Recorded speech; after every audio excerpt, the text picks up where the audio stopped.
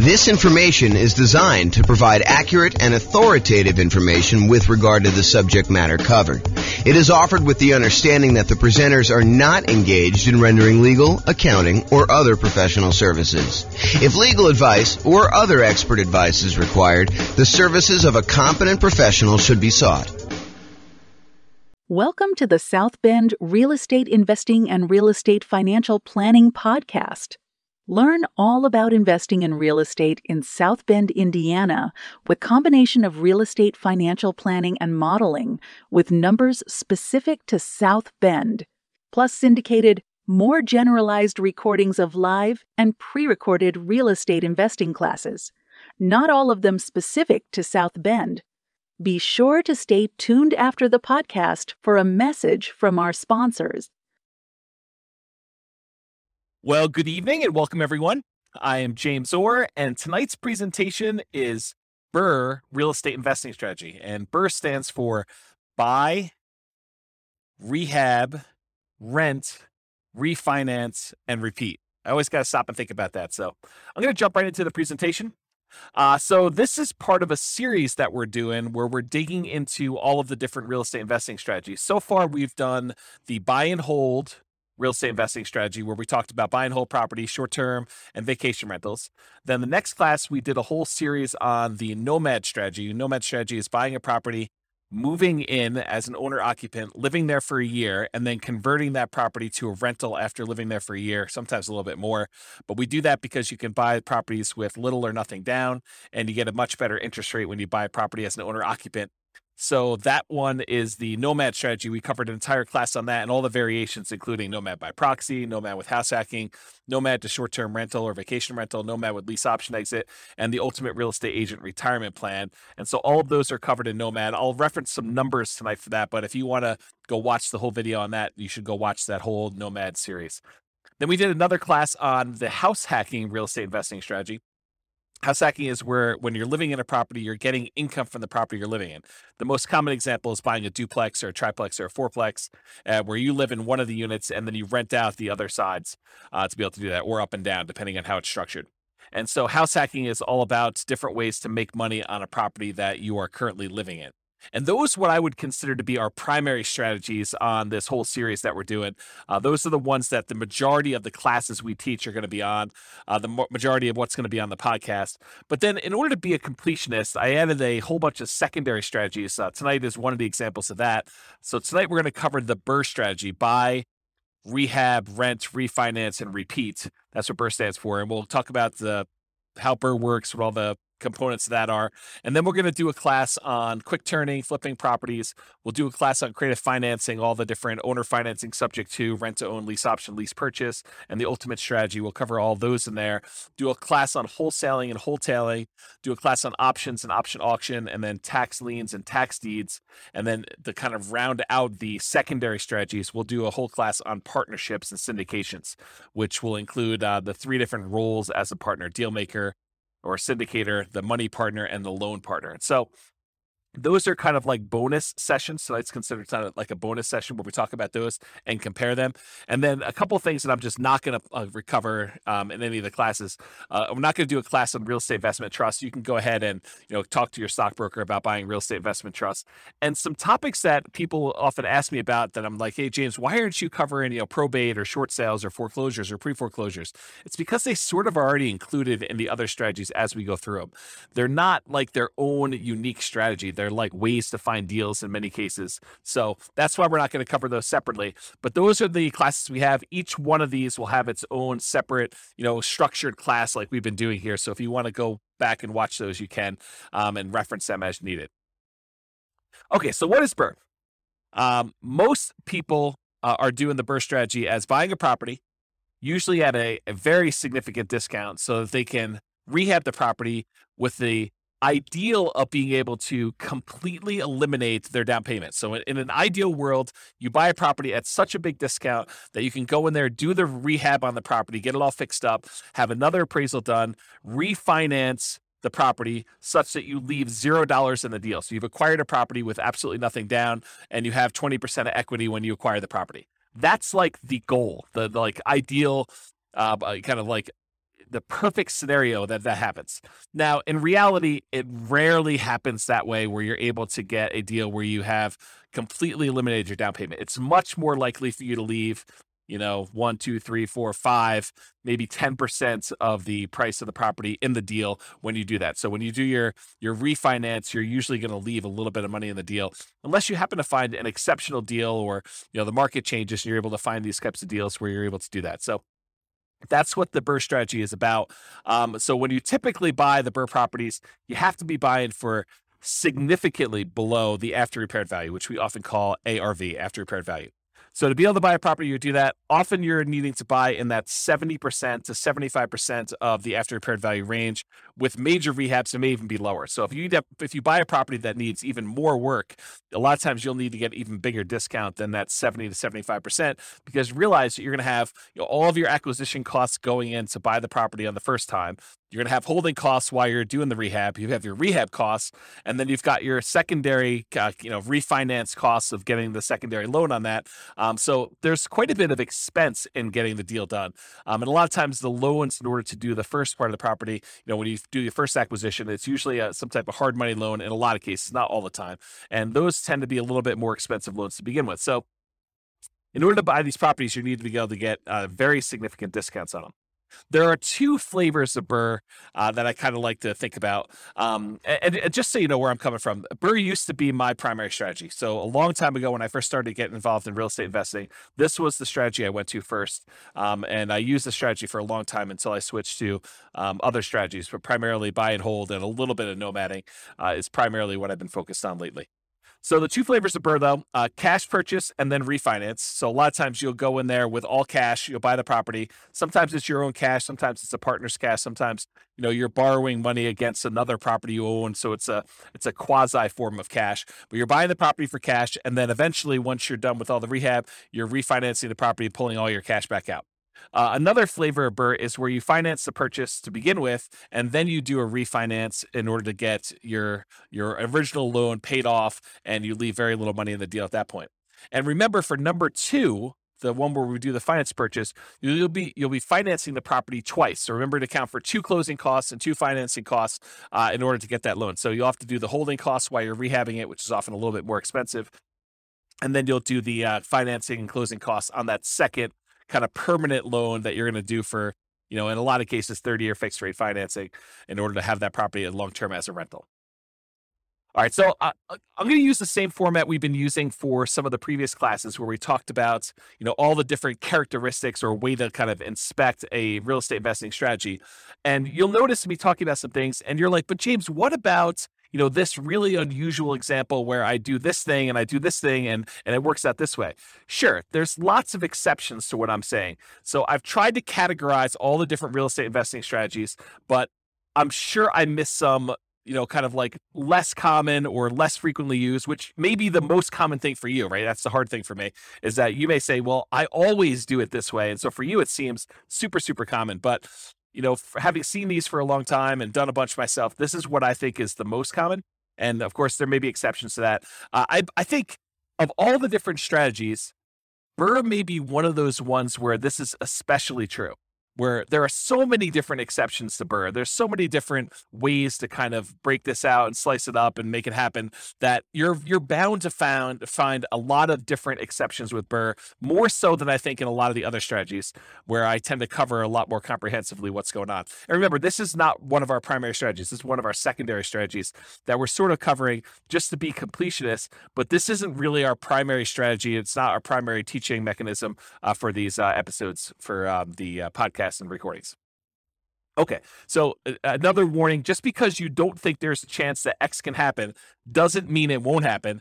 This is designed to be a starting point discussion to help you make better investing decisions on your own with additional knowledge. So please do your own research. Don't rely solely on me to get all this done.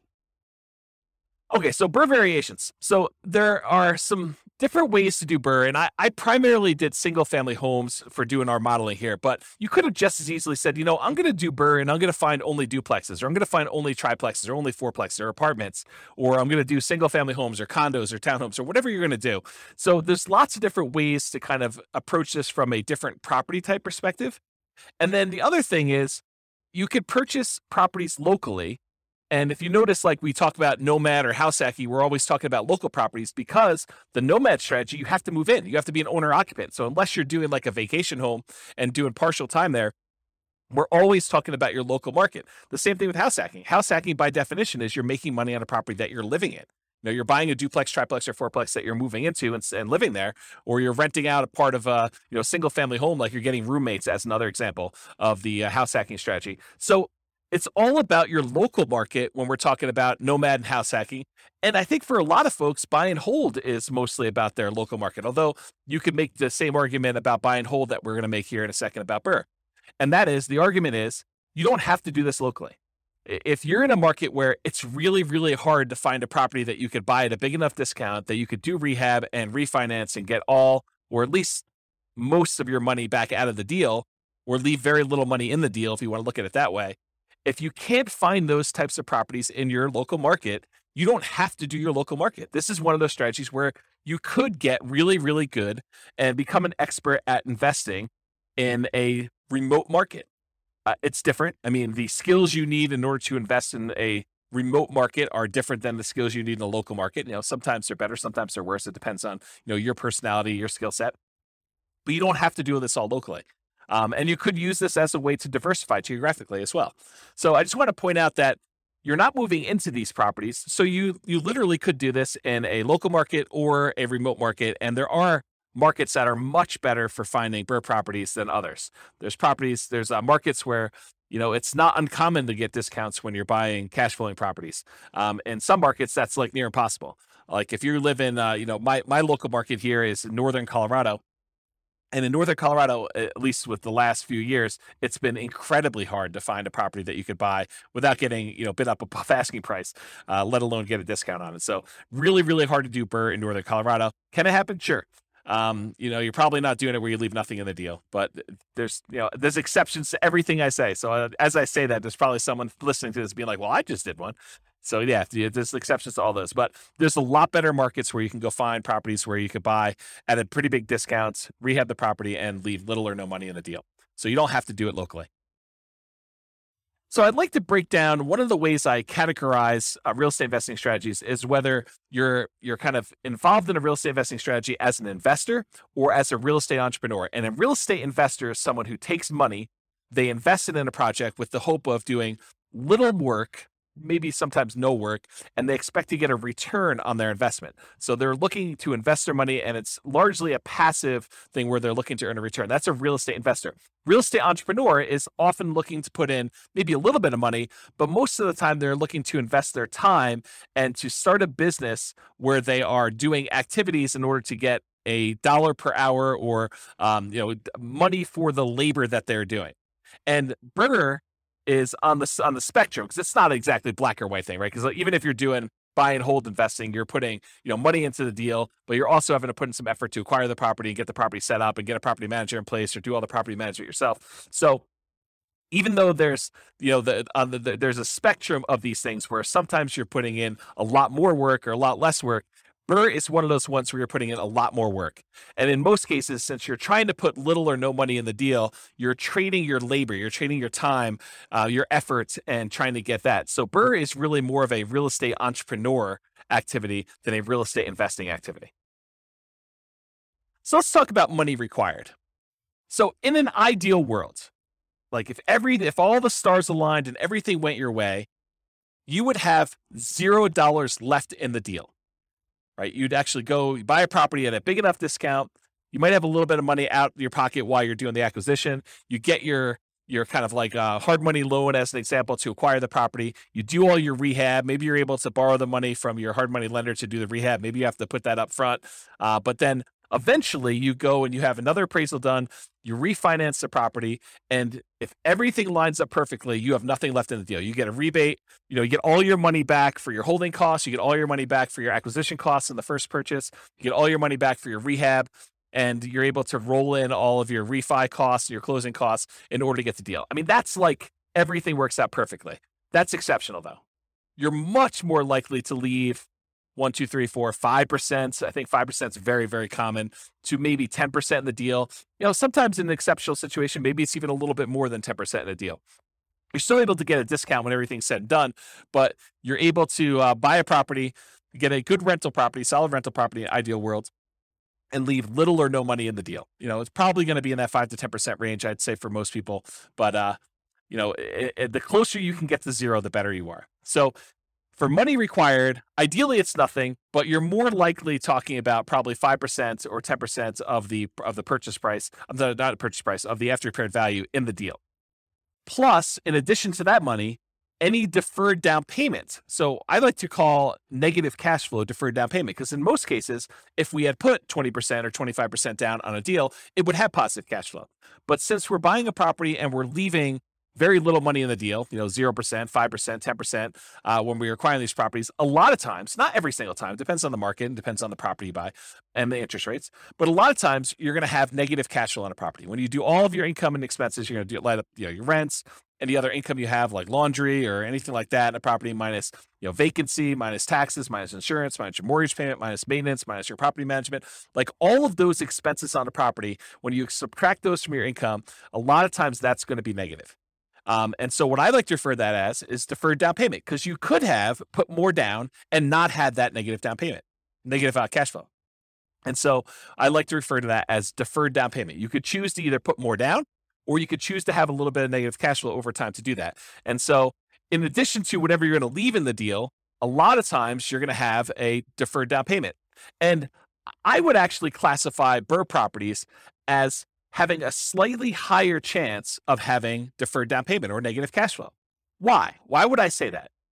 Obviously, if you're trying to go buy a property and you're trying to get this big discount on the property so that you could rehab it and then put a tenant in there, rent it out, and then you're going to be able to refinance and leave little money in the deal, why would you be more likely to have negative cash flow on a deal like that than maybe buying a buy and hold property or a house hacking property or a nomad property? Well, it has to do with selection. It is true that you can find a deal where you're able to get this huge discount and it also happens to be an ideal cash flowing rental property.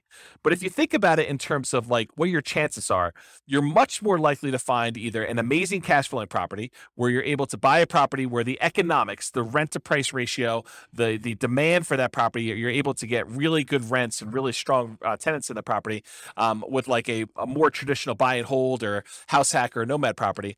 It's unlikely or less likely for you to be able to go find a property that you could buy at this big enough discount that you could do the rehab and be able to pull all your money out. And that also happens to be an amazing rental property. Can it happen where you got both of them? Absolutely. But I think you're more likely to either find one or the other. And I will also tell you, it seems to me that a lot of investors, they tend to focus more on can they acquire this with little or no down than they do on whether or not it's going to make a really good property for their portfolio. If you are just doing buy and hold, you're much more selective in the properties that you acquire. You're really focused in on that cash flow. So you tend to buy these properties that have really good cash flow, long-term rental or short-term rental economics. When you're doing the BRRRR strategy, a lot of times you're so caught up in this idea of being able to buy a property where you have little or no money down the deal that you're like, oh, it's secondary that this thing is not going to cash flow as well. And so that's why I'm saying it's slightly more common for you to have deferred down payment, aka negative cash flow, when you do a BRRRR deal than when you go and do traditional buy and hold, house hacking, or nomad.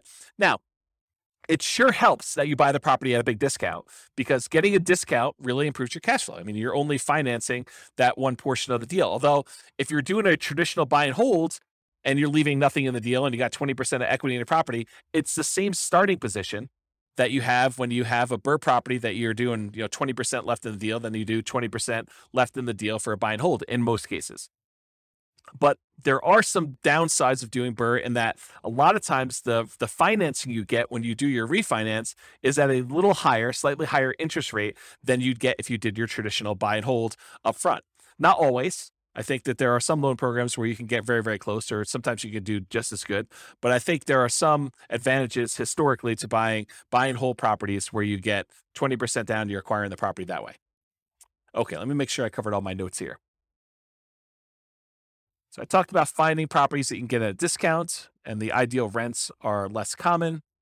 Buying at a discount means that it helps with cash flow. Interest rates on the refi loans can be higher.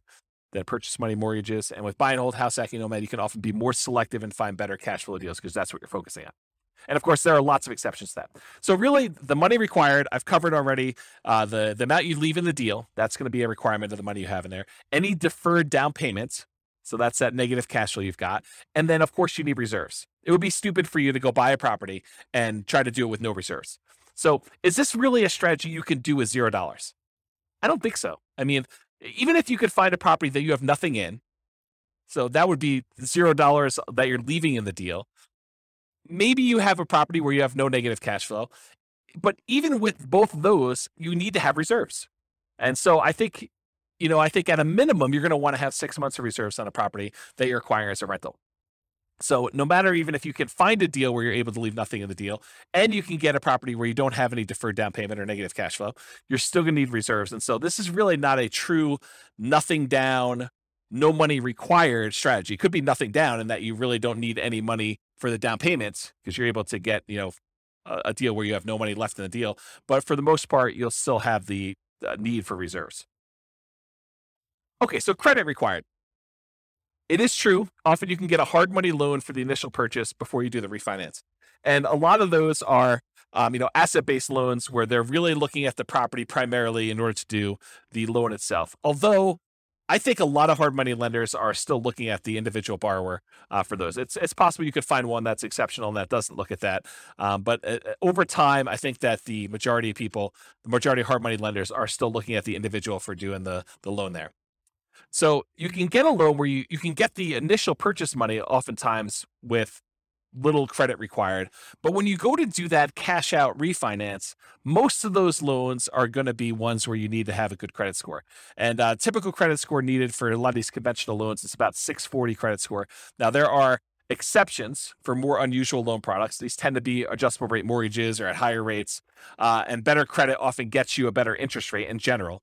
But I think a credit score of about 640 is going to be needed for this. Now, don't go to your lender and say, well, James on his recording said I only needed a 640, so you definitely have to give me a loan because he told me 640. No, that's not how it works. You go to the lender and they tell you what the current lending requirements are because these things can change over time. And you have to find out for them what you need to qualify. And you can go find out from them exactly what the number is. But historically, it's about 640 is what the credit score is for being able to do these. So go talk to your lender and find out. And before I did BRRRR, I would make sure I had both my financing to do the initial acquisition and I knew exactly and was pre-qualified to be able to do this cash out, or not cash out, the refinance, rate and term refinance in order to be able to pull all my money out of the deal in order to do the BRRRR thing before I bought the property. Because there's few things worse. I guess there's some strategy you can do, but there are a few things worse in my mind than going through all the work of thinking you're going to buy this property, rehab it, thinking you're going to convert it to a rental, only to find out that you could not get this rehab loan after you've done all the labor and gotten in the deal. So you can still probably sell it and make money, but a lot of extra effort to do that. Okay, some less common situations. If you find a lender doing more creative lending, that's a possibility as well. Or if you're buying without a loan, all cash, a credit score is not required. So if you're trying to buy these properties, I guess that's technically not BRRRR because you're not doing the refi in the end. But sometimes people buy properties at a discount just to convert them to straight rentals. And sometimes people are buying those just for cash. So that's the case there. But that really wouldn't be BRRRR because BRRRR involves the refi. All right, so what are the skills required in order to do the BRRRR strategy? And if you compare this to some of the previous classes we taught on buy and hold, house hacking, nomad, those types of things, you'll notice that BRRRR has some additional requirements, some different additional skills that are required. So the primary skills required for doing BRRRR are, number one, you need to analyze deals. You need to be able to do the deal analysis for once you're done doing the rehab and you have your refinance done, will it cash flow? And also the deal analysis to say, okay, I'm going to acquire this property. Here are the costs for doing my rehab. Here are the costs for doing my holding costs. Here's the initial acquisition costs. Here's my refinance costs, and then how much will I have in the deal? And then go do your deal analysis after that. So that's a skill you need, deal analysis skill. In addition to that, you need rehab estimating skills, or you need to hire someone who has rehab estimating skills in order to help you find out how much it's going to cost you to take this property that you just bought at this big discount and do all the work required in order to make it a good long-term buy and hold property. So you need someone who can estimate what work is required and how much it will cost to do that. In addition to that, you need to be able to find discounted deals that also cash flow. And in my opinion, this should not be overlooked. This is probably one of the main things that you're being compensated for by being able to find these deals. This is, the equity you're earning by doing this is being able to find deeply discounted deals that you could do the rehab and be in the property for very little or nothing, down on after the refi, and that will also cash flow once you're out of the deal. Once you're done with your refi. So I think you need to be able to find those types of deals, and I think that's an exceptional skill to have. In addition to that, you need to be able to acquire the property, and then you need to do the refi financing. So you need to be able to do whatever acquisition financing you line up, hard money loans or private money or your own cash, and then you need to be able to do the refi financing in order to be able to do that. It's another skill. And then different than the rehab estimating, you need to be able to either do the rehab yourself or you need to be able to manage a rehab team. So you need to be the person that swings the hammer and goes in there, does all the work, brings in the subs if you have those guys doing certain things, or you need to be the person that, manages a team of other people that are doing all that work for you. And then in addition to that, once you convert the property to a long-term rental, you need all the traditional skills of property management. And again, that's either you doing the property management yourself directly or you hiring a professional property manager, and then you need the skills of being able to manage the manager. So I have a note here, skills of property management can vary depending on whether you're managing long-term rentals yourself, hiring a property manager, or doing short-term rentals. So 3 different types of management skills depending on which way you're going. And the skills of rehab can vary depending on whether you're doing it yourself, managing contractors, or managing a general contractor. So realize that the skills that you require, in my opinion, are much more involved than buy and hold, house hacking, or nomad. I think this is a much more active, much more real estate entrepreneurial activity, and it requires more skills and higher levels of skill than a lot of the other strategies would. All right, so Shane Paris of Farnham Street, I finally went and looked up his name. I had forgotten his name for the last 3 presentations and kept forgetting to look it up. But he has a blog called Farnham Street, and probably about 2 or 3 months ago now, he wrote an article that talked about this idea of stability. And the way he described it wasn't real estate specific. It was this idea of, having something that's stable where if you don't do anything to it, it'll be fine. It'll kind of just keep, operating on its own. It's not going to hurt you if you don't pay attention to it and you kind of abandon it in some ways. But a active stability kind of item is something that if you don't do something with it, it will hurt you. And so I was thinking about this in terms of real estate and real estate investing specifically. And I was thinking, real estate is actively stable in general. But I think there's even kind of like gradients of more actively stable versus less actively stable. And so a couple examples of this are, if you go and you get a fully amortizing, like a 30-year loan that pays off, the payment itself will pay down to 0 after 30 years. That's an amortizing loan. The loan actually will pay itself off over that lifespan of 30 years versus a interest only or a balloon loan that you pay on it for 5 years, 10 years, 15 years, 20 years. And at the end of that period of time, there is a lump sum that is due at the end of it. Well, an amortizing loan is more stable. It's still actively stable, so you have to be actively involved, but it's more stable than a balloon type mortgage on there. Or doing buy and hold is less actively stable than a flipping properties or lease option or the BRRRR strategy. And so BRRRR, in my opinion, is very actively stable. It is one of those things where you have to be actively managing, especially in the beginning. Once you convert it to a long-term rental, it becomes less active. But at the very beginning, you're very active in this thing. You're actively acquiring the property, you're actively rehabbing the property, you're actively putting a tenant in there, and you're actively refinancing the property to try to pull out as much money as you can. So it is a very active strategy to be doing that you just need to pay attention to. All right, let's talk about scalability. So the biggest challenge, in my opinion, with the BRRRR strategy, and it's probably other challenges too, like being able to qualify for loans, but the biggest challenge, in my opinion, is probably finding deals. It's often limited by deal flow. And I suspect there are markets where you could find a lot more BRRRR properties than other ones.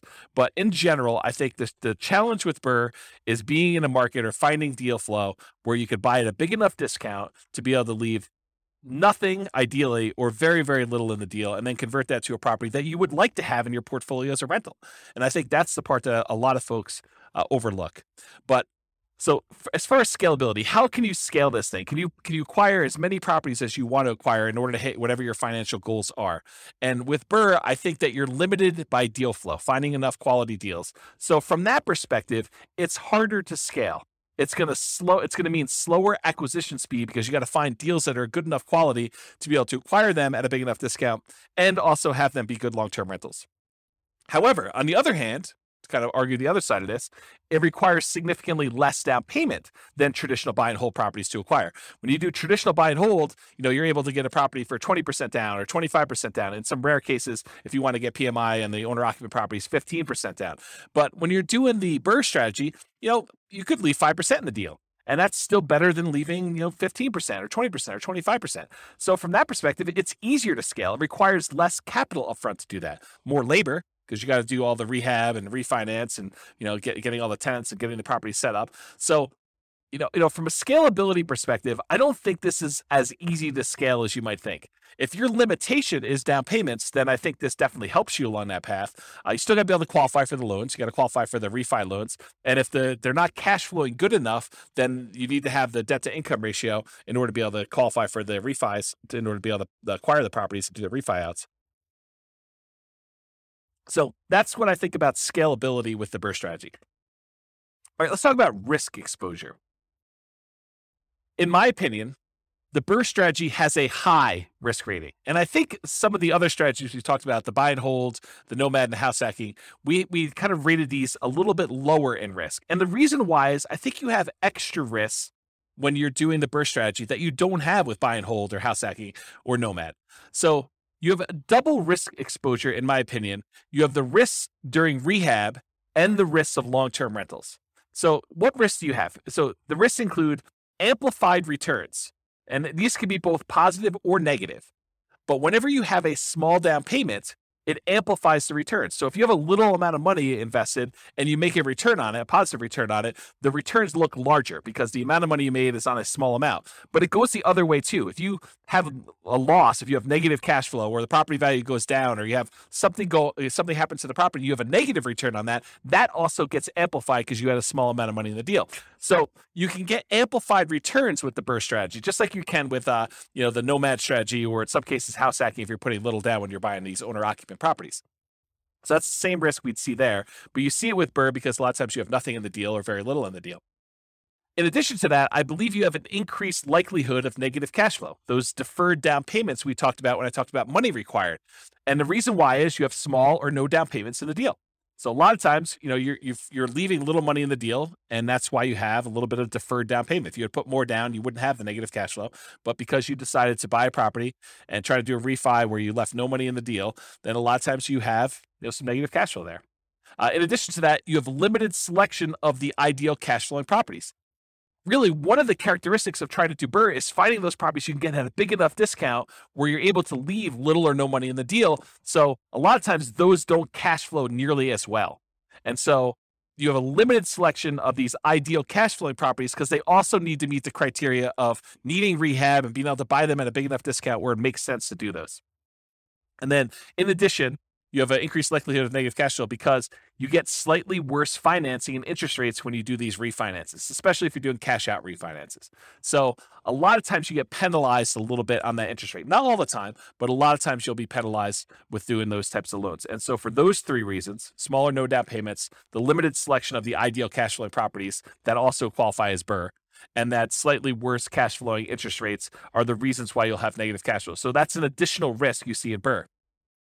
In addition to that, you have all the rehab risks. So all the risks you have of doing construction on a property, opening up a property and finding out that things are much worse than you thought, or there happens to be a hurricane right after you bought the property and all the costs of plywood and lumber goes through the roof and you have that risk, or you can't get your rehab people to do the job. They prove unreliable or something happens to them. So you have all the risks of rehab. So that's an added risk that you don't often have with buy and hold, house hacking, or nomad, unless you're buying properties that need work.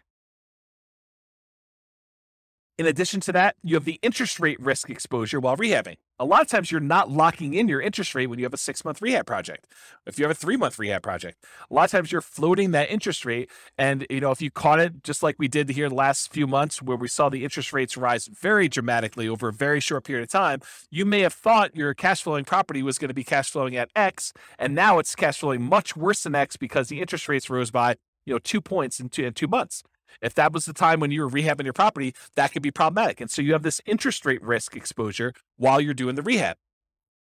And then you have the risks that we normally see with house hacking and buy and hold and nomading, a price decline during ownership. While you've converted it to a rental, prices can go down. I mean, honestly, it could go down while you're doing the rehab too, but I really thought of it during the time when you're buying, when you're holding the property as a rental. You could see a decline in home values during that time, or rents could decline during your ownership period. Those same risks appear in the buy and hold and house hacking and nomad as well, but they're not exclusive to the BRRRR strategy.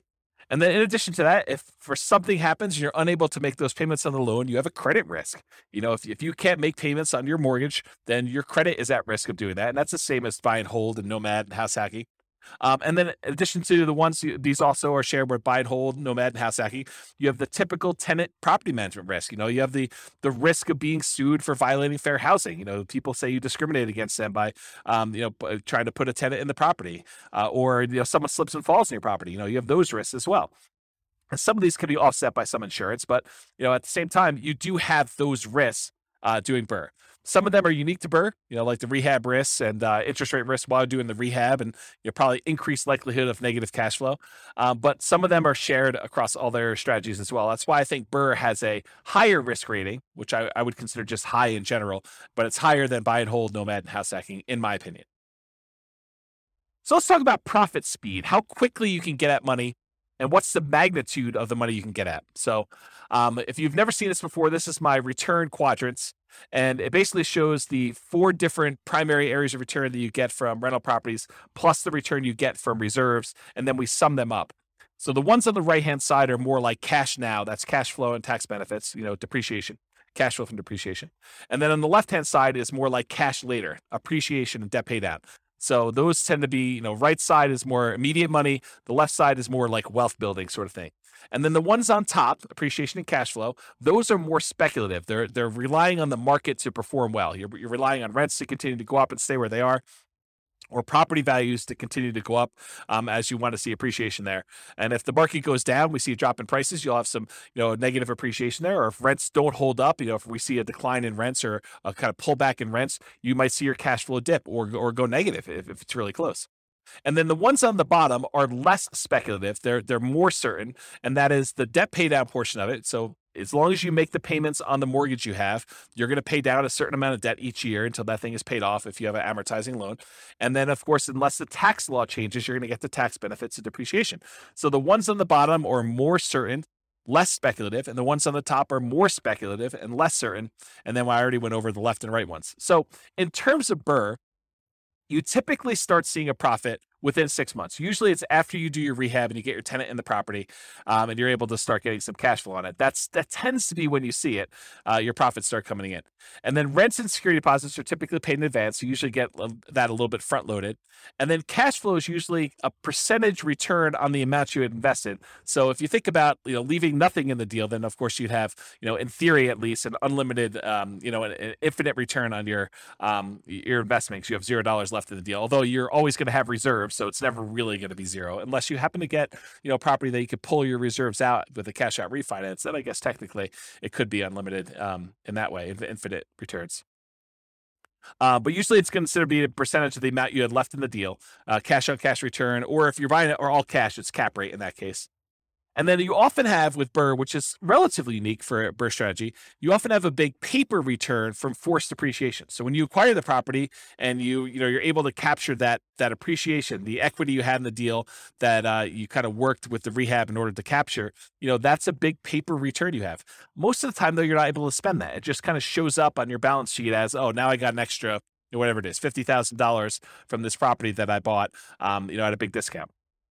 And then you have cash flow from depreciation, and that could be cash flow with each paycheck So you can go to your employer and say, hey, I'd like to change my exemptions because I know I'm going to have this depreciation benefit and I don't need to pay in as much in taxes on my paycheck, so I can get a little bit more from each paycheck when I do that.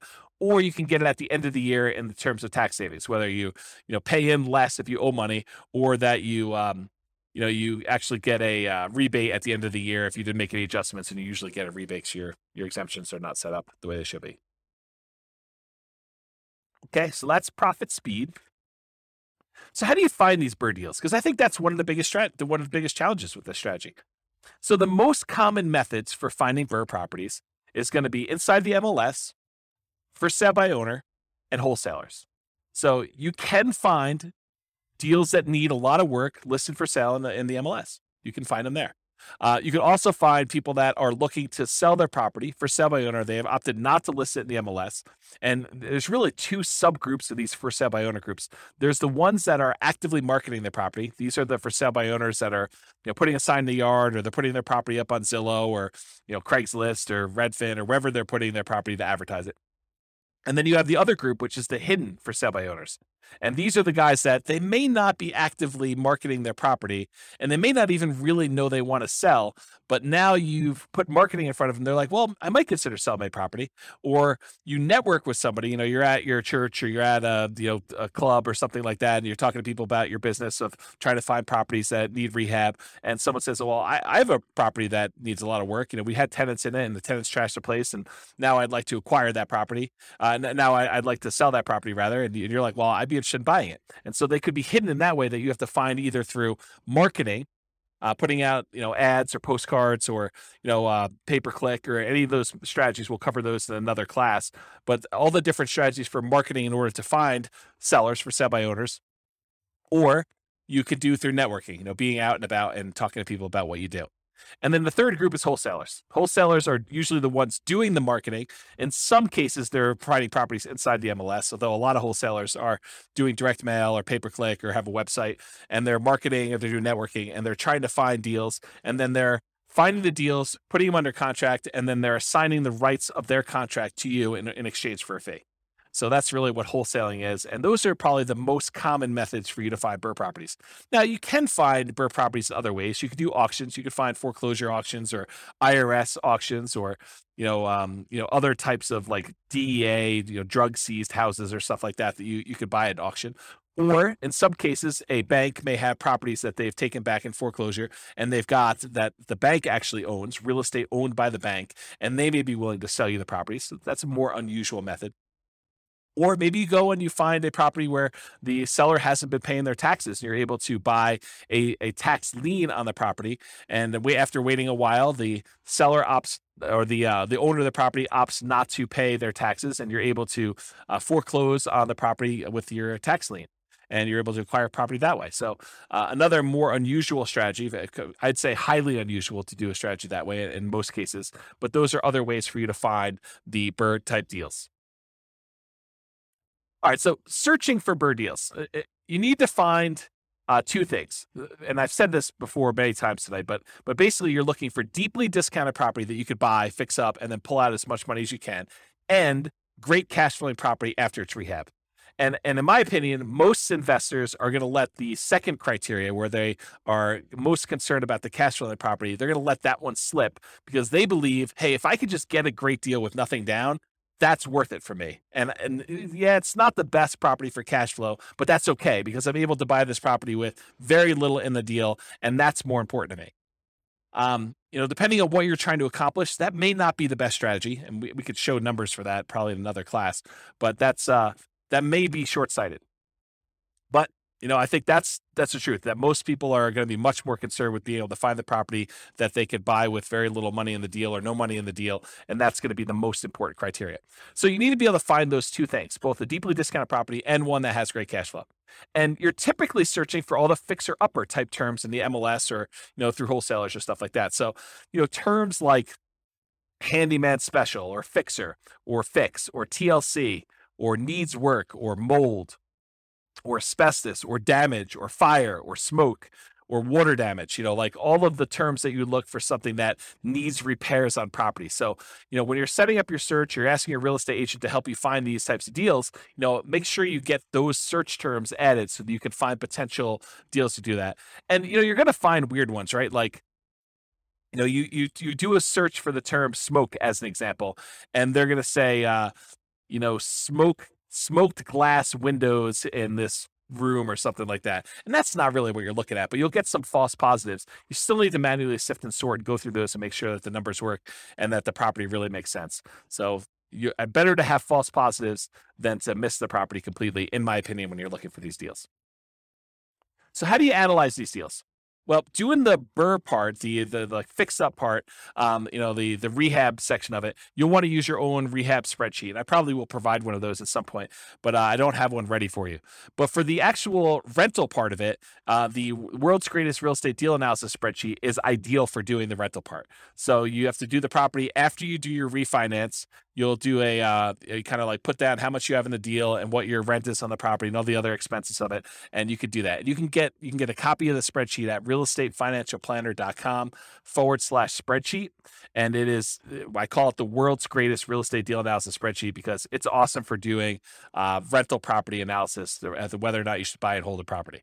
And then for the other part of it, for the acquisition, the rehab, and then doing the refinance part of it, you'll want to do that analysis separately to make sure that those numbers work using a different spreadsheet. All right, so what market conditions are good for somebody who is trying to buy BRRRR properties? Well, obviously you need markets where you can buy properties that need work at a discount. If you can't do that, it's hard to do the BRRRR strategy without buying properties at a discount. So that's like the number one criteria. But ideally, otherwise, you need markets with good cash flow and markets with strong appreciation and rent appreciation. You want to be buying in a market where you're going to get some good appreciation and in markets where you're going to get some good rent appreciation and cash flow is going to improve over time. It's challenging to do the BRRRR strategy in markets with significant negative cash flow with reasonable down payments. A property that even if you put 20% down, it wouldn't have good cash flow. Or markets with no or negative appreciation and rent appreciation. So, properties that they're the same price they were 10 years ago, or properties where rents are going down because the population is declining and you have a surplus of inventory and low demand. Those are hard markets to do this strategy in.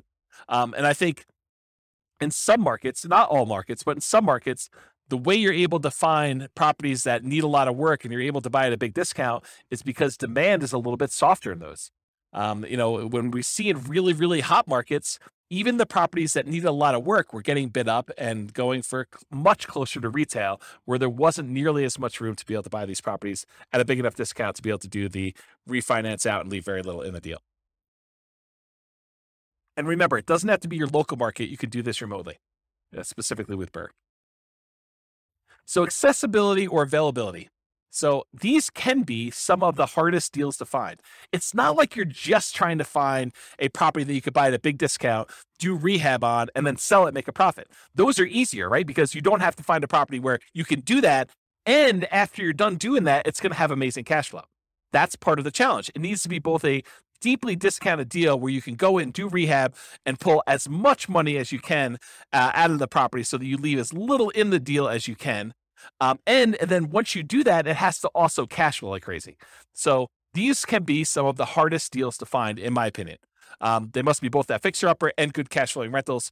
And some markets are much easier than others. So you can invest in remote markets to find these deals. So as far as being able to have accessibility and availability, this is a hard one.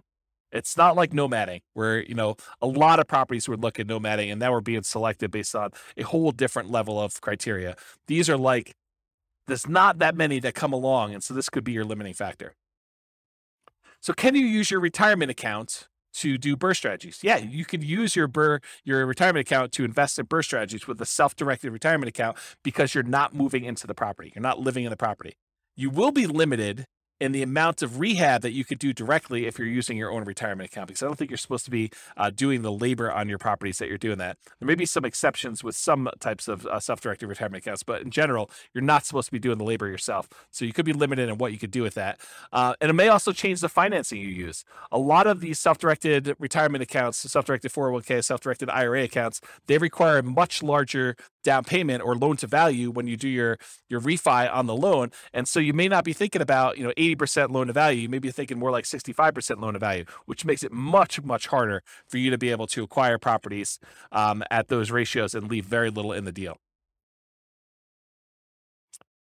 So now we're going to talk about the quantitative analysis. Up to this point, we've talked primarily about the qualitative analysis, like the qualities of doing the BRRRR strategy, like accessibility and scalability and risk and down payments required. Now we're going to really dive into numbers. And so I will start off. I hope, it is my sincere hope that I have not been discouraging to you about doing the BRRRR strategy, because it is a lot of effort and a lot of work to find deals that are amazing. But when it works, it is absolutely amazing. Like, this was my primary strategy. This is the strategy I started with. And when you can find these deals and you can acquire properties and leave very little in the deal or nothing in the deal, and they cash flow, it's awesome. I mean, just absolutely amazing. So it's worth the effort if you're willing to put in the effort to try to find these. If I had to start over again and do this from the beginning, I'm not sure this would be my only strategy. I probably would do this, and I try to find as many of these as I could, unless I found a honeypot where I could get an unlimited number. I probably would be doing other strategies in parallel at the same time, trying to justify or trying to speed along the process by doing more than one strategy at the same time. But here you go. So for the quantitative analysis, when BRRRR works, it can be amazing. So how well does the BRRRR strategy perform toward achieving financial independence? And I'll just make a note here. Each of these things that I'm doing here, each of the analysis we did, they literally could be their own hour or 2 hour, some of them full day classes by themselves.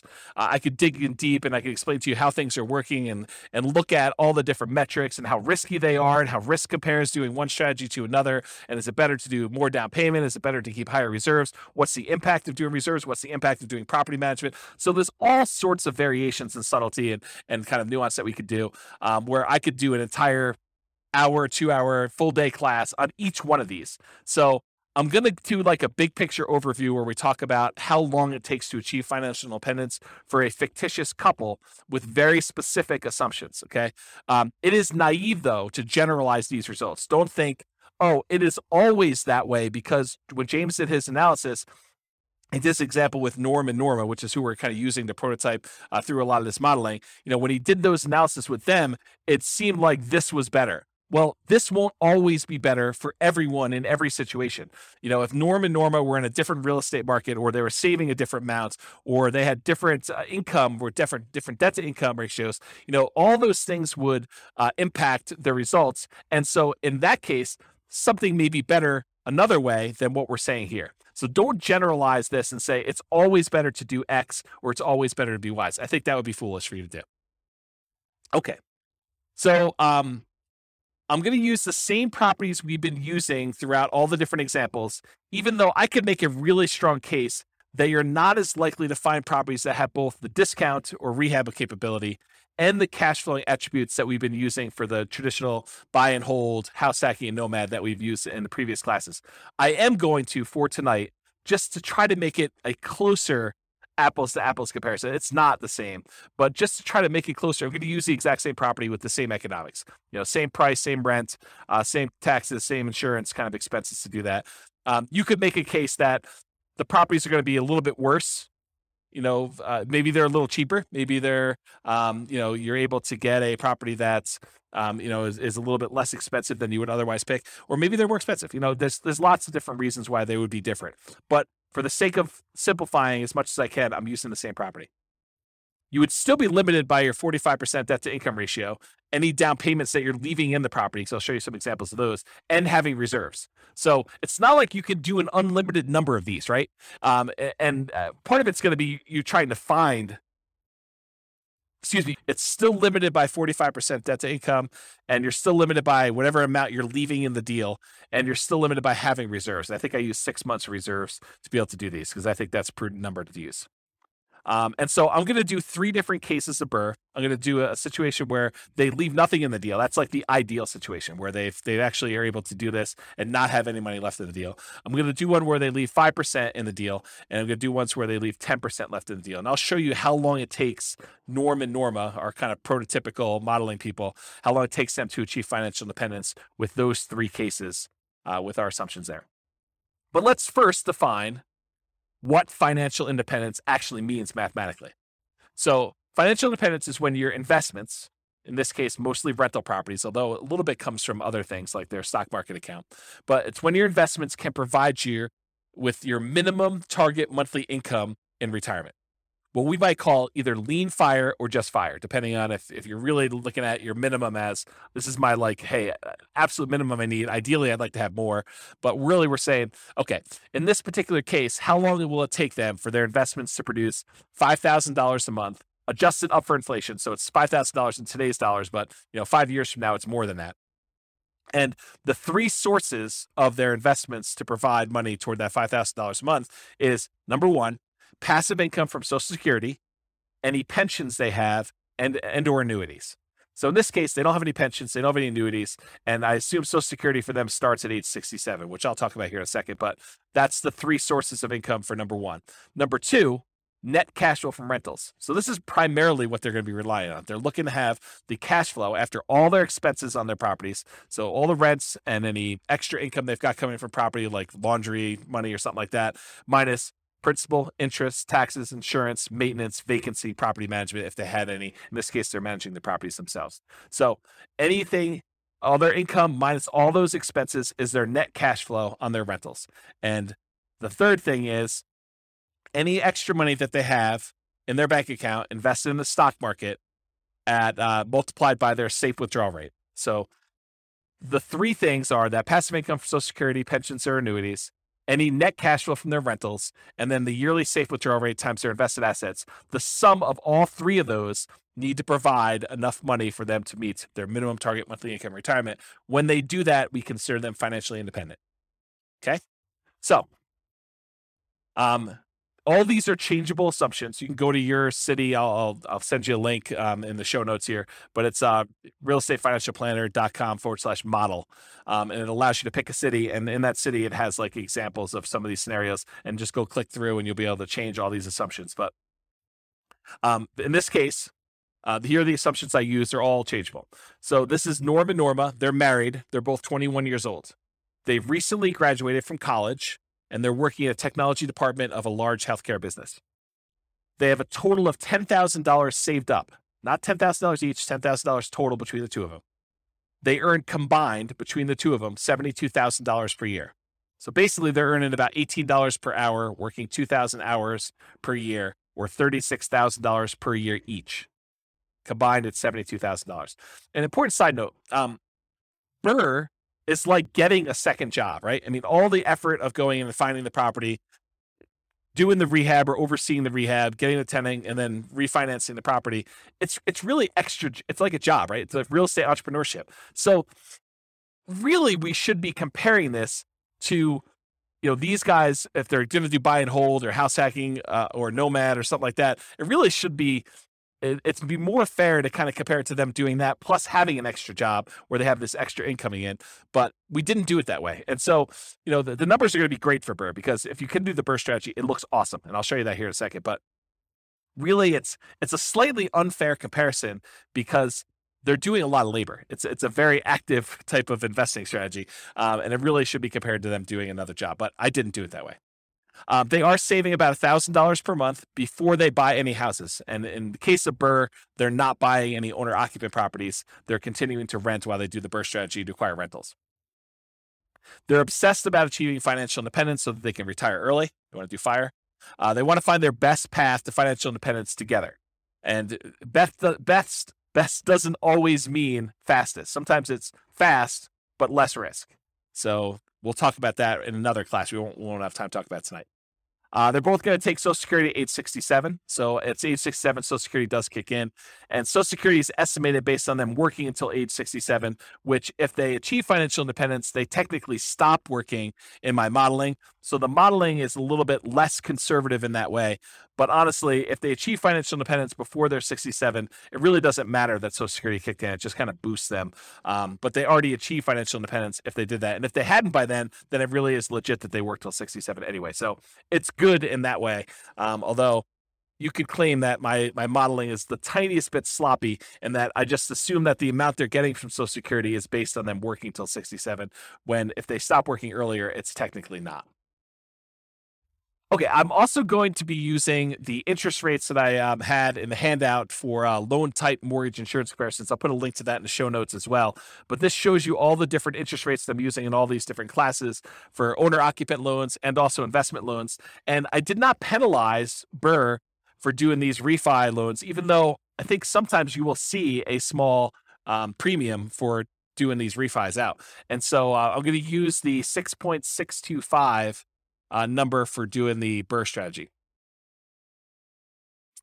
All right, some more changeable assumptions. So I modeled this for 60 years, 720 months. We assume their tax rate, their effective income tax rate for calculating the cash flow from depreciation is 17.85%. We assume it's a 3% inflation rate. That's the long-term average. The Fed's target rate is 2%. I happen to be recording this in a time of really high inflation, and so the numbers seem really, really low. But over a very long period of time, that's a good number to use, 3%. We're using that 6.625% mortgage interest rate. It's 20% equity rate and term refi. So we're using the number as if they're doing a rate and term refi with 20% equity. I'm using a best case with no penalty to the rate. For their safe withdrawal rate, we assume that they have a 4% yearly safe withdrawal rate. If you want to go read up on the Trinity study or 4% safe withdrawal rate, you can go read about that online. And then we assume that they need $5,000 in target monthly income retirement in today's dollars to do that. Ideally, their ideal number is $10,000 a month, although we're not using that in tonight's presentation at all. Okay. All right, so let's talk a little bit about the property. So the property assumptions, and these are all changeable as well. It's a $375,000 property, and it goes up at a rate of 3% per year. So the property values are going up at the same rate as inflation. They're going to do either leaving nothing in the deal, having 20% equity, leaving 5% in the deal, having about 15% equity, leaving 10% in the deal, and then they're going to do that rate and term refinance. So those are the three options we're going to run, whether they are able to leave nothing in there, leave 5% in there, or leave 10% in there. The closing and the refinance costs are already included. I'm not adding any extra ones. So we're assuming that in order to do this, those numbers are already included in their rate and term refi. So that's another reason why you could say these numbers are 5%, 10%, because I've assumed that those include all the acquisition costs in the first one, all of the acquisition costs or the refinance costs, rather, on the second one, on second loan. Assuming no seller concessions, so they're buying at a big discount. They're not able to get the seller to contribute toward their closing costs. The interest rate, again, 6.625 for that 20% down. There's no PMI. They're doing a 30-year, 360-month mortgage. Rent on the property is $2,600 per month, and it increases at a rate of 3% per year. This is the same we used for selecting an optimal buy and hold property or house hacking or nomading. So I think in a lot of cases, the BRRRR strategy would be slightly handicapped. It would be slightly worse price to cash flow economics, as you would when you had a wide selection. You could pick anything you want, just concerned about maximizing cash flow. 3% of the monthly income is assumed vacancy rate, which some people would argue, hey, that's really low. Well, I'm assuming that they're starting 60 to 90 days early before the property is vacant to be able to get a tenant. So I'm assuming that they're really optimizing property management. If in your market you want to change that number because yours is a little higher, go ahead and do that. But really, when you think about it, the rent you get on a property helps determine what the vacancy rate is, right? If you drop rent, vacancy should go down. If you're trying to push rent, then vacancy should go up. It's kind of like a flexible number there that you have somewhat control over.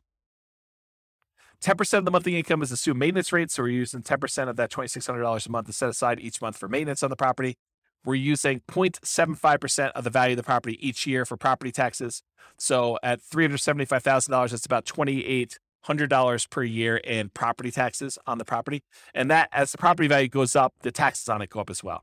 And then 0.4% of the value of the property each year is the assumed property insurance rate. And so that also goes up as the property value increases each year.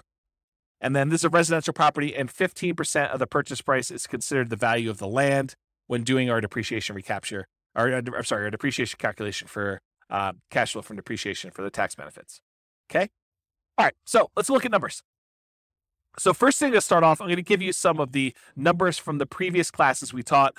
Go dig into those if you want more details, but I'm going to run through those quickly because it helps to compare how long it takes you to achieve financial independence using these other strategies to the BRRRR strategy to decide which one's going to be the best, okay?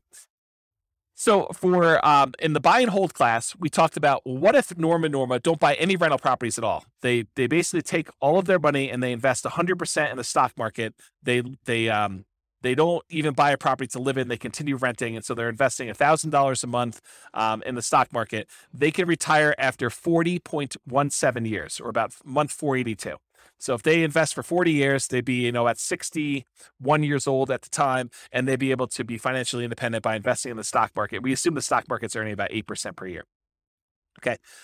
In our advanced podcast episodes, we do variable rates of return. So when we do the advanced analysis, we actually make the home price appreciation random.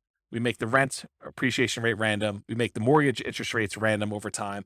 We make the inflation rate random, and we make the stock market rate of return random.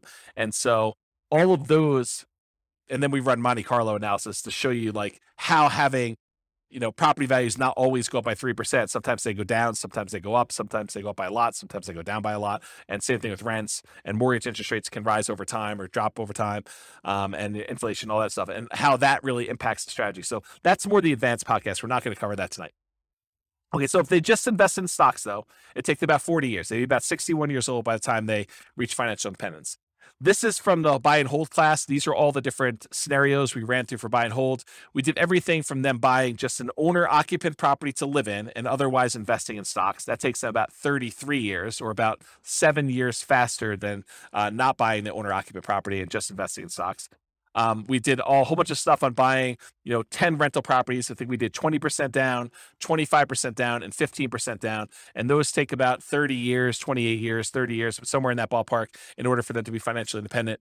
We talked about buying a property to live in and then buying 15% down payment rentals, or 20% down payment rentals, or 25% down payment rentals. And those all took about 33 years, give or take, in order to achieve financial independence. And then we talked about buying properties and converting them to short-term rentals where you get more income on the property. And short-term rentals was a really good strategy for them. They were able to be financially independent in about 25 years, or about 24 years, or about 25 years, depending on how much they put down, 20%, 15%, or 25%. And then we did buying an owner-occupant property to live in and also buying short-term rentals. And that's take a little bit longer. So it's better for them to keep renting and just do the short-term rentals if they're really trying to optimize for financial independence. Okay, so those are all the different numbers for the buy and hold. These are the numbers summarized for the Nomad class. So go look at the Nomad class for watching this. But if they buy 10 Nomad properties, so basically they buy a property with 5% down, they move in, they live there for a year, or however long it takes them to save up their next 5% and be able to qualify for the loan. Then they buy their next property with 5% down. They convert the last one to a rental, and they live in the next one for a year, or however long it takes them to save up their down payment and be able to qualify for the loan from debt to income. And so they move in, they live there for a year, or however long it takes. Then they buy their next property, and they convert the last one to a rental. They do that until they have 10 properties. Okay. And if they do that, it takes them 27 years to be able to be financially independent. Okay. If they do like a mix between the Nomad strategy and buying discounted properties that they could do some fix up and capture some equity with, it takes them a little less than 20 years to do it with that strategy. If they buy 10 properties and instead of them moving in, they have someone else move in on their behalf, like, their kids who go to college, they buy properties for them each year and they have them move each year, or they do it with their parents who want to live near them and be their grandkids or something like that. But if they do what we call Nomad by proxy, where we have someone else move in on their behalf, it takes them about a little less than 18 years to achieve financial independence doing that. If they do the Nomad strategy where they're nomading each year, but once they convert it to a rental, they convert it to a short-term rental, not doing just traditional long-term rentals, it takes them about 13 years or so in order to be able to be financially independent if they do that. If they do Nomad, but they also get a roommate, they house hack, that takes them about 22 years to do it with one roommate, takes them about 20 years with two roommates, takes them about 18 years with three roommates, or it takes them about 17 years with four roommates. Okay. And then if they're short on down payment, they can use a strategy called Nomad with lease option in order to have a tenant buyer come in after they move out of the property and try to buy the property from them after they've leased it for a year or two or three.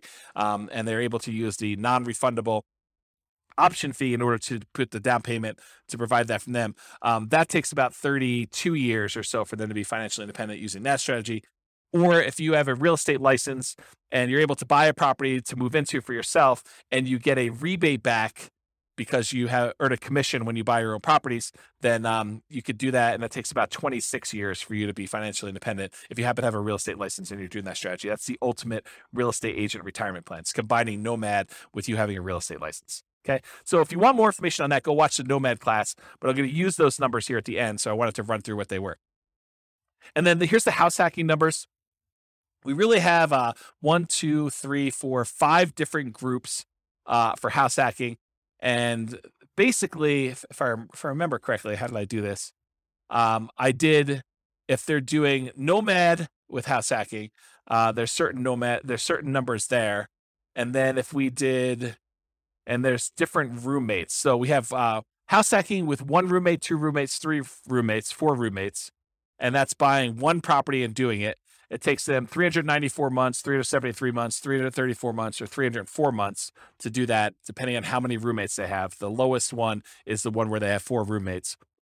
Or if they buy one property and they house hack, but then they buy additional rental properties, 10, 15% down rentals or 10, 20% down rentals, it's shorter for them to do that, 357 months to be able to acquire properties that way.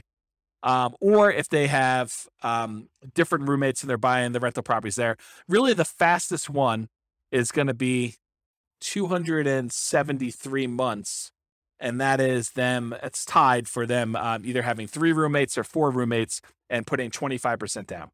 So I'll just try to summarize those. If you really want to dig into that, go watch that class and go in the show notes and look at the handouts. You can see a lot more details, but there's a whole bunch of different data up here for different numbers and different situations. This is why it could literally be a whole day to do like one of these, because I could go into detail and really dig into what's happening and why. Okay, so let's do the second to last slide here. And this one shows a combination of all of the different time to achieve financial independence from all the different classes that we've done so far. So on the left-hand side here, if you're looking at the handouts or you happen to be watching the video, on the left-hand side are all the buy and hold strategies. Those are kind of highlighted in this green area. Then there's another section of a variety of Nomad strategies. Then there's a section highlighted in orange that show you all the Nomad with house hacking strategies. Then there's a couple extra Nomad type strategies. And then there's a red box, which is the BRRRR strategy, which I'm going to get to here in a second. And then all here on the right-hand side are the rest of the house hacking varieties that we covered in the house hacking class.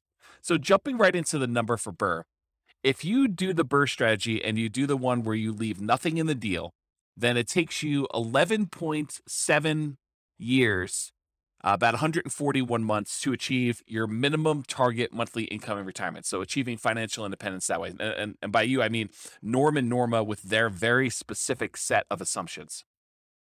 If they leave 5% in the deal, they do a BRRRR strategy, they do the buy, they do all the rehab, they rent it out, they do a refinance, and they leave 5% in the deal, it takes them about 16.92 years, 203 months.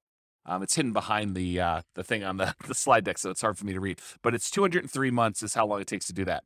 If they do and they leave 10% in the deal, then it takes them 21.75 years, or about 261 months, in order to be able to achieve financial independence. So it's much easier if you could see this visually. So if you're watching the video, pause the screen and kind of compare the strategy that you're considering to some other strategies that you're like also considering, or that you're like, I'm curious about this one. But if you look at it, BRRRR tends to be one of the better strategies, by far. I mean, and when BRRRR works, BRRRR is amazing. So if you look at this, BRRRR kind of crushes a lot of these, especially if you can do ones where you leave nothing in the deal. The next closest one is probably doing Nomad, where you convert them to short-term rentals. So the number one, the best one to do is BRRRR with nothing in the deal. The next best one, though, is doing Nomad and then converting them to short-term rentals. And the other Nomads, they tend to do really, really well. Like all the Nomads with house hacking, Nomad by proxy, Nomad fixer-upper, which is kind of like a slight variation of BRRRR. It's not exactly BRRRR, but you're fixing up properties, trying to get them at a discount. So if you look at those, though, BRRRR and Nomad are both really, really good. House hacking is probably the next best one. depending on which one you do. And then, of course, traditional buy and hold is still amazing. It's a lot better than doing stocks, but it is not as good as a lot of the nomad ones, a lot of the house hacking ones. And so of the ones we've covered so far, and we've got a bunch of other classes to cover, including, fixer uppers and quick turning properties and other strategies like that, which we'll cover in future classes. But if you look at those, BRRRR does really, really well. So I would encourage you to take some time and look at the video or look at the handouts from the show notes and kind of compare these to yourself. Also, just as a side note, we are going through and doing like each individual case and diving deep into that particular strategy. So for example, we'll dive deep into Norma buying 20% down payment rentals, or Norma buying 25% down payment rentals. And then we're going to do each one of those as its own separate podcast episode for the Real Estate Financial Planner podcast. So go check out those if you really want to do a deep dive into the specifics of those, where we look at more than just this minimum target monthly income in retirement. Okay. All right. So let's finish up here. So in conclusion, when I do my modeling, the assumptions I use matter a lot, right? Like if we use a slightly different property, if we didn't use $375,000 as an example, if we use $200,000 properties, the numbers could be very different. If we use a different price to rent ratio, they could be very different. If they were saving at a different rate, it would be very different. If they had a different income, their debt to income ratios would be very different, and it could impact their ability to qualify for loans and slow that down or speed it up. So the assumptions I use for modeling matter a lot. It's not okay. It's not encouraged. It's not desired for you to go and take the modeling I did and extrapolate that out and say, it is always best to do a nothing down BRRRR deal, or nomad with short-term rentals, nomad to short-term rentals. Like, there could be situations where those are not the fastest strategies, okay? So if you change any of the assumptions, like the income or expenses or market conditions, like the appreciation rate or rent appreciation rate or price or interest rate or vacancy rate or maintenance or property management or taxes or insurance, it could change all these things. The stock market rate of return could change it. It could also change the kind of risk profile you have of doing these strategies. Your target monthly income in retirement, the fact that they needed $5,000, if they needed $6,000, it could impact things. Their safe withdrawal rate could impact things. The cash flow characteristics of the property, whether it really is an amazing cash flowing property, or if it's more likely to be a BRRRR property that has, second tier or third tier cash flow characteristics, but you're able to get it where you're able to have nothing in the deal or 5% in the deal. And the number of properties you buy. Maybe it's better to only buy 5. Maybe it's better to only buy 11. Maybe it's better to buy 15 and then sell off half of them, or maybe it's better to pay off properties early. All of these things matter, and they matter in the assumptions. And I can't cover all of them in one class. That's really why we're doing a series of these classes over time. So the strategies that work best in your market or that market for Norma may differ from yours and vice versa. So you can't just automatically assume that. You really need to go plug in your own numbers and do some math for your own specific situation. And you can do that at the realestatefinancialplanner.com/model. Just pick your city, and it's kind of like a starting point with a lot of the assumptions. But any of the assumptions we use are changeable. And so you can go ahead and change those to better match what you're trying to accomplish and what your numbers look more like. Okay? So that's it. This has been James Orr with the Real Estate Financial Planner. I hope you enjoyed class. The next class, I believe, is on quick turning properties and fix and flips. And we'll continue on with the series of different modeling. And hopefully we'll get through those, and then we'll be able to move on to some more meaty topics about how to implement some of these strategies, rather than more of this kind of like big picture strategy sort of like kind of class. So hope you have a great night. Thanks so much. Bye-bye for now. With home prices up, mortgage interest rates up, and rents up but not quite enough to counteract the higher prices and interest rates, cash flow on rental properties in South Bend is harder than ever. Book a call with the Real Estate Financial Planner to apply our proprietary 88 strategies to improve cash flow on your rentals. See the show notes for a link to schedule your call and improve your cash flow today. If you're a real estate agent, lender, or professional in South Bend that wants to help our real estate investor listeners, consider reaching out to learn about collaboration opportunities with this podcast. We'd love to add more value to our listeners by having you assist our investors buy, sell, and finance their real estate investments. See the show notes to schedule a call to discuss collaboration opportunities.